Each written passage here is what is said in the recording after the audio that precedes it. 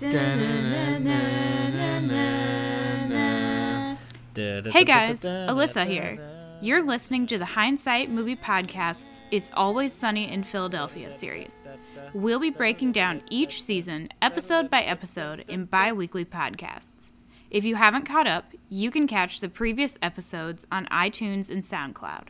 Now get ready for the show. Welcome back to our discussion of Always Sunny Season 1. We are on the last episode of the first season, and the last episode of our discussions for a little while until we get into Season 2. The name of this episode is Charlie Got Molested. Your guys' thoughts on this one? So I know we just did Nazis, but this one to me feels like the most controversial. Okay. I think it feels more controversial now than it did then, though. That's probably true. I mean, Yeah. Not that it wasn't controversial then, but the last couple of years have been really, really eye-opening to a lot of long-term scandals involving this kind of stuff. That Right. it seems even more kind Shocking. of like, yeah. Yeah. But it's good. It's a good Sunny episode. I mean, the humor's there. The interplay in the characters is there. Like the dialogue is fantastic. We get to meet the McPoyles finally. Yeah. The jokes are subtle and quick. I think it's an excellent introduction for the McPoyles. Oh my God, it's so good. I think they do a great job with the... Did you say we stepped out of the shower? That kind of stuff's so funny. Yeah. And I mean, even like the McPoyles are both weird, but they have their different weirdness too. It's very funny to me. I also noticed that Uncle Jack was in this episode, introduced in this episode, and all he's doing is like getting really gross with the doll, like, and that's all you get from Uncle Jack. Is this the first episode we see Charlie's mom too? I think so. Yeah, and then her mental illness is going into play. So it's not the time for an episode. I forgot about that, and I saw her like greet Dennis and Dee, and I was like, wow, surprisingly like put together, and I know. Calm. And then she said that, I was like, okay, yeah, no, never mind. They knew, they knew she was gonna be crazy. I wonder, see the Uncle Jack thing. I wonder if like they just brought that guy in to be like a creepy uncle, to just do that in this, and they saw him on screen and were like, oh my God, this guy's gotta come back. Or if they had plans for something like that. He does have small hands. He does have very small hands, yeah. I do notice that a lot. I think if they had someone else come in and put their hands It's over really his the only hands. thing I notice about him, his hand size. Yeah. I really love that scene though, with the classical music, and like it's really well done. Also, Charlie has a sister, apparently, which I feel like they dropped that out of the continuity later on.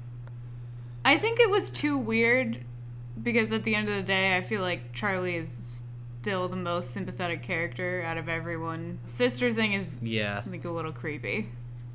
Like, it makes more sense for his character if he's the only child, too. It makes more sense for Bonnie. His neuroses and her obsession make...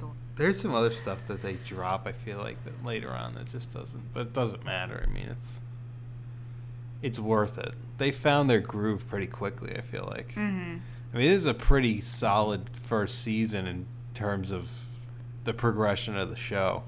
Yeah, I mean, you compare this episode to even the pilot, or I guess the first episode, and the characters had a lot of development. Yeah, already. Right. We as an audience had a lot and of their relationships relationships about have them. developed already. Yeah, which I think suggests that they found the tone of the show. I mean, they found the show quickly. You know, sometimes you watch shows and you're like, this is funny, but it's not until like the third or fourth season they really start to nail. Like some shows like this, they really start to nail the characters. Like Brooklyn Nine-Nine really came into its own probably like the end of the second season, maybe, or the beginning of the third season. Supernatural didn't know what it was until the third season. Well, Parks and Rec really didn't like come into its own until they added Adam Scott and Rob Lowe. Yeah. And that was the third season. And they removed Oscar and Jim. Yep. The Office knew what it was pretty early on. Well, I don't know. The Office, I think the U.S. Office changes a lot. If you compare the humor from the first couple seasons. I was watching the British version of that. In the pilot, the first episode of the English one is the exact same dialogue as the American one. It's insane. Exactly. Yeah, and that's why I think the U.S. version, changed a lot. I mean, the humor was based on that British humor, which is far more, like, higher brow, I think. The Office, then, it becomes stupid humor later on. And it works Steve better Carell with... found his character, it works... The stupid humor works better with Steve Carell's character, because he can pull that stuff off. For sure. And still be likable while he's doing it. Also, fun fact, this is coming back from our little tangent here. Apparently, Jimmy Simpson and Charlie Day were friends pre-It's Always Sunny, and that's how he ended up as Liam McPoyle. Thank God. Yeah, and weirdly enough, he has done a lot of really, like, impressive work recently. Good dramatic work. Westworld. And also House of Cards. The character he plays on House of Cards is very good. It's funny to see him, like, in dramatic roles. Like, he's a very good actor. He really is. He was very good in Westworld, I thought. Yeah. But, this is... I still feel like a lot of people would recognize him from Liam McPoyle showering with his brother. That's the funny thing about it. I said he. Yeah. Okay, so any final notes on the whole season and this Can we do episode? favorite quotes from this episode? Because I really like when Dennis is like, you're focusing an awful lot on the blowing aspect of this. Yeah. Yeah, I mean, the whole Mac plot in this episode, kid's going straight to hell. Yeah. But, like, that plays so well into his character later on about his, like, confused sexuality. I like it when Dennis and Dee are, like, outside the McPoyle's apartment watching Charlie, and Dennis, like, can't come up with any comebacks. He says something like, "That's really dumb, Dee," and she goes, "That's a good one." He goes, "I felt good about it." That's what I was gonna say. 3/4 of a psych major is still more than a whole minor, so. Yeah. I mean, really, all the characters in this episode, really, like, this is the foundation of those characters. God. Yeah. I think it really is, like, set in especially stone from Dennis this episode. and Dee. At the end, like, when Charlie's like, I'm just going to go in the back and I'm going to cry and drink and cry and cry. And they're like, Doctor, good work. Yeah.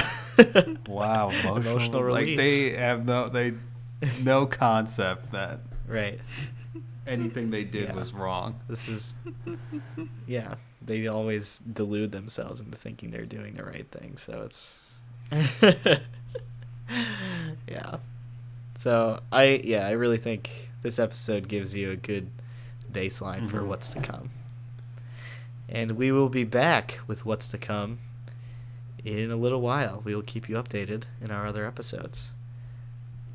Thank you so much for joining us on this Always Sunny recap. And we will... Stay tuned for Season 2. We will catch you on our regular episodes. If you're enjoying our discussion of It's Always Sunny in Philadelphia, you might enjoy our discussions of movies. Check out our other episodes if you're interested. And if you want to talk to us about Always Sunny, please feel free to email us at hindsightmoviepodcast@gmail.com or tweet us at hindsightcast. Thanks for listening.